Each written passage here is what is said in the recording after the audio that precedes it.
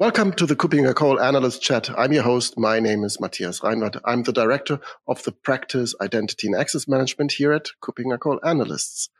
We are continuing our sub-series of Trends and Predictions 2023, running up to EIC 2023 in May in Berlin. And therefore, we are looking at one trend, one prediction that is centering around the topic of privileged access management. And therefore, I have invited Paul Fisher. He's a lead analyst with Kuppinger Call, working with us from London. Hi, Paul. Good to have you. Matthias, hello.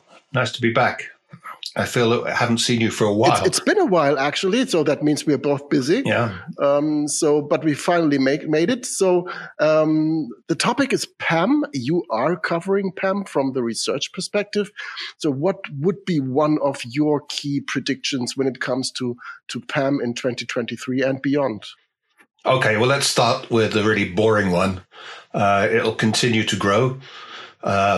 So our figures suggest that from 22 to 23, there'll be a 0.4 billion increase in revenue. And that seems to actually follow a fairly steady pattern. Each year it seems to be about a 5% growth. So we're not seeing staggering growth in the market, but it's certainly, solid. However, that's not really the most interesting thing about the PAM market, I would say. One of the things that leads me on to my sort of predictions and development for how PAM might be going is the surveys. As you know, that we now survey our audience quite a lot on different things,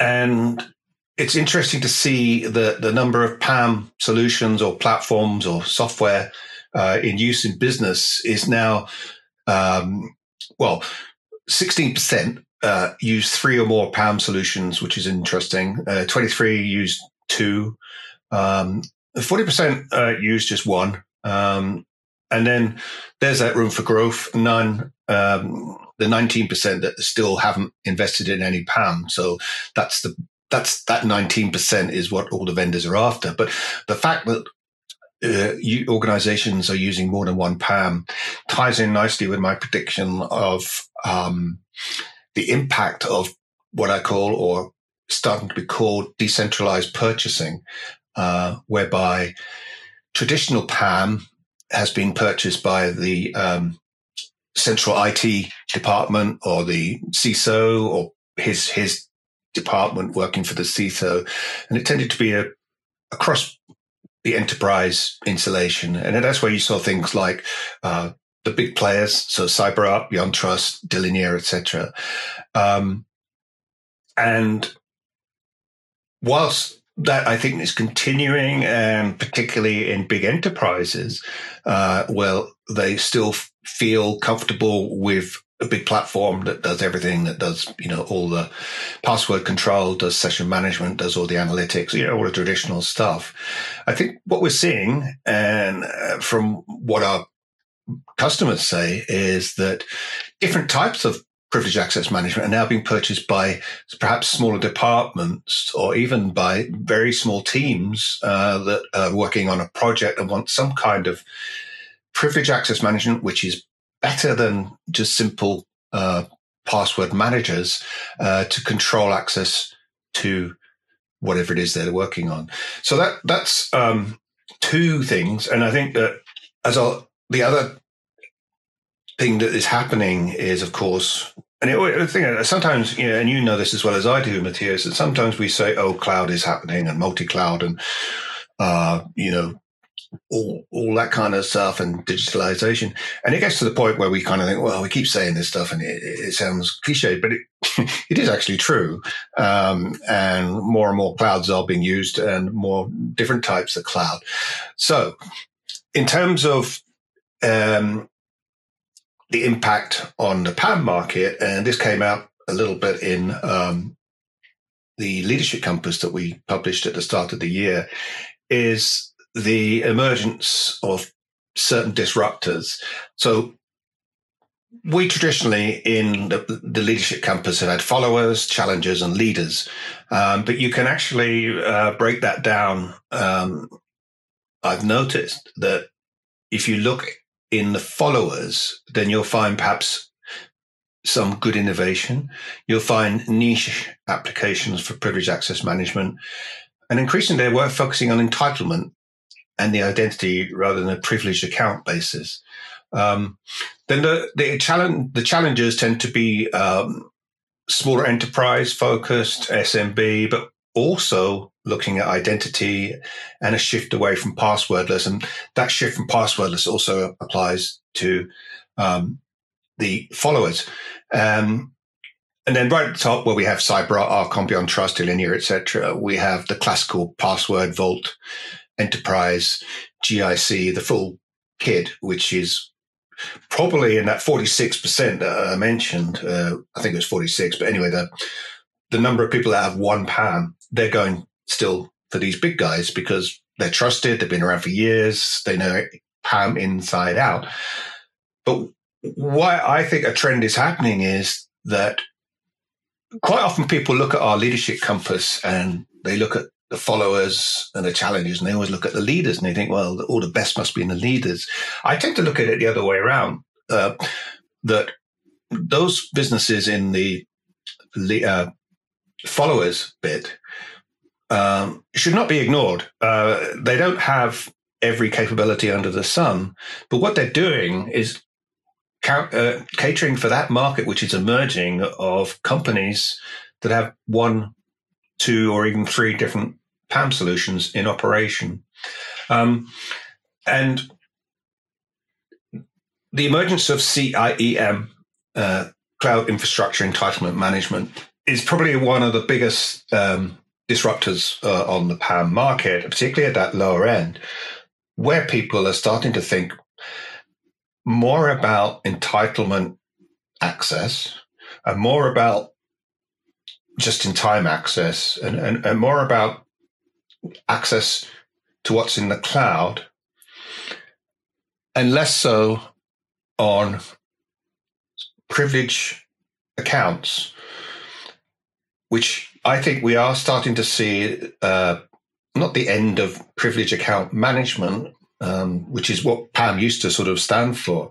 But we're seeing the emergence of applications, tools, and solutions that do cloud infrastructure entitlement management, but they are in effect a privileged access tool as well, because invariably you find now that the people in DevOps, for example, or the people in other departments, and of course, non-human identities, for example, a script or an application or a piece of software is actually doing stuff that would be pretty much defined as privilege.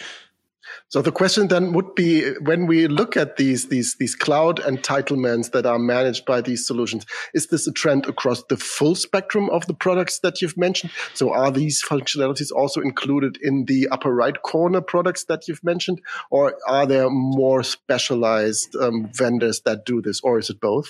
Well, yes, it's true that the traditional vendors are well, I wouldn't say scrambling, but they're certainly reacting to this by adding in some CIM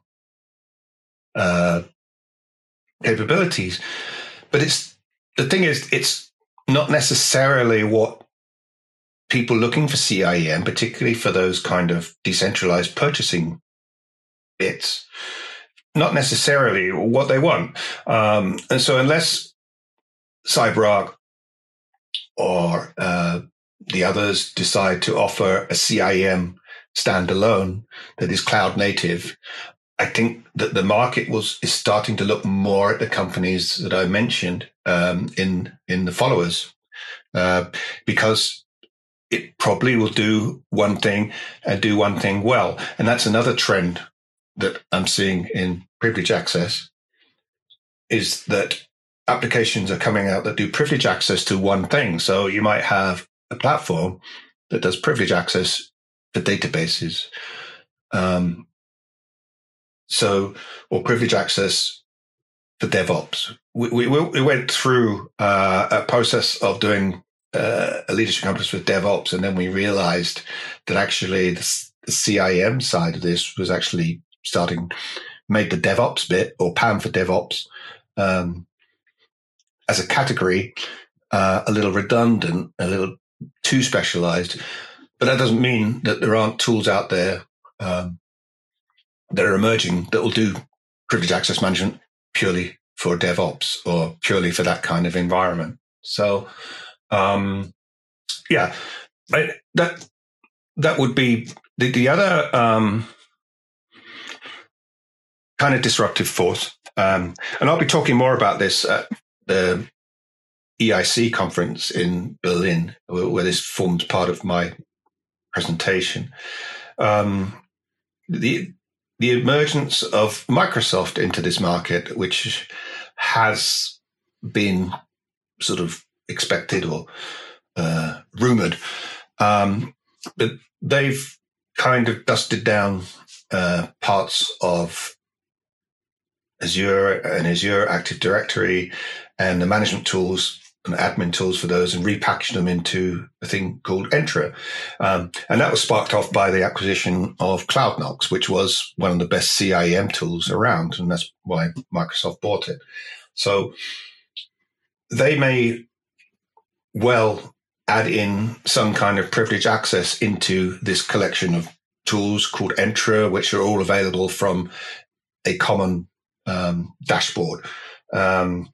If that happens, that will have an impact on the leaders, absolutely, because they will be able to say that we can now do identity access management for our cloud. We can do it for stuff running on other clouds, and we can do a form of privilege access management. Now, we don't know what that is yet because it's rumored to be coming out, but we haven't seen it. But if I was in the leader group, I would say that's something that should be looked at. And if I was a buyer and a big Microsoft user, I would say, look, watch out for what they come out with, because, it's not perfect, but what it does do is follow the trend of making this stuff a lot easier. So they've taken a lot of the, well, you know what Active Directory, admin is like, and they've taken some of that stuff, wizardized it, and put it into these nice software frames, and made it a lot easier. So we'll see what happens there. So to summarize everything, I have come up with this phrase called what's happening in not just PAM, but in computing is everything works with everything else. So if you take that as your basis now of what a typical organization looks like, or its architecture, and then apply that to PAM, you'll see that what has developed is a kind of PAMocracy. So that's a play on the word democracy. And it basically means that because everything is connected and works with everything else, within that, all those connections means that there is human and non-human identities and machines all scurrying around, connecting to stuff. And a lot of that will now be considered to be privilege. So you can then sum it up a bit further by saying, well, what privilege access is not about vaulting, it's not about passwords, it's not about admin tools and fixed rights. It's about a thing that gets an identity, that gets a credential, that gives the thing access to stuff. And that thing could be, like I say, you, it could be me, it could be a tiny bit of code, it could be a microservice, it could be almost anything. But because all this is working together, we need now for privileged access management to somehow, and this is where the identity fabric as well comes in, we need to somehow manage all that. And that means eventually, I think, that vaulting and password issuing will start to decline. And I think we'll move much more to the dream, as it were, of just-in-time access that is fixed time only and disappears. But that's a big challenge. I mean, these are trends, but I think that's probably why we're seeing organizations buying 1 or 2 or 3 PAM, because they already want some of that speed of access that they get with, say, CIEM or some of the more specialist PAM vendors, to give them the speed of access that they need. So there you go. It's a lot happening in what is actually quite a small market. But the other thing is that when I compared like the Leadership Compass 2019, the year before I did one, and we actually had fewer vendors in that one than we do in 2023. So, and that's allowing for the fact that a number of vendors have been either merged or gobbled up by other companies. So we have more vendors. We have more vendors to watch. So it's definitely a market is thriving. So if I try to summarize it, so we see PAM in more areas. We see PAM for more target systems, including especially the cloud, including hybrid cloud, including virtualization platforms and everything around that. And we see more vendors, more diverse market, and as you described, a broader approach towards PAM. So this is really interesting. So it's no longer this traditional, as you said, enterprise style of protecting your admins from doing something wrong. It's really the full interconnected, and I like the term PAMocracy, which is really, really nice in that context. We will continue that discussion at EIC. You've mentioned that. So you will be there. I will be there. So we will meet each other in Berlin. And it's just a few weeks until there. So this is really something that I'm looking forward to.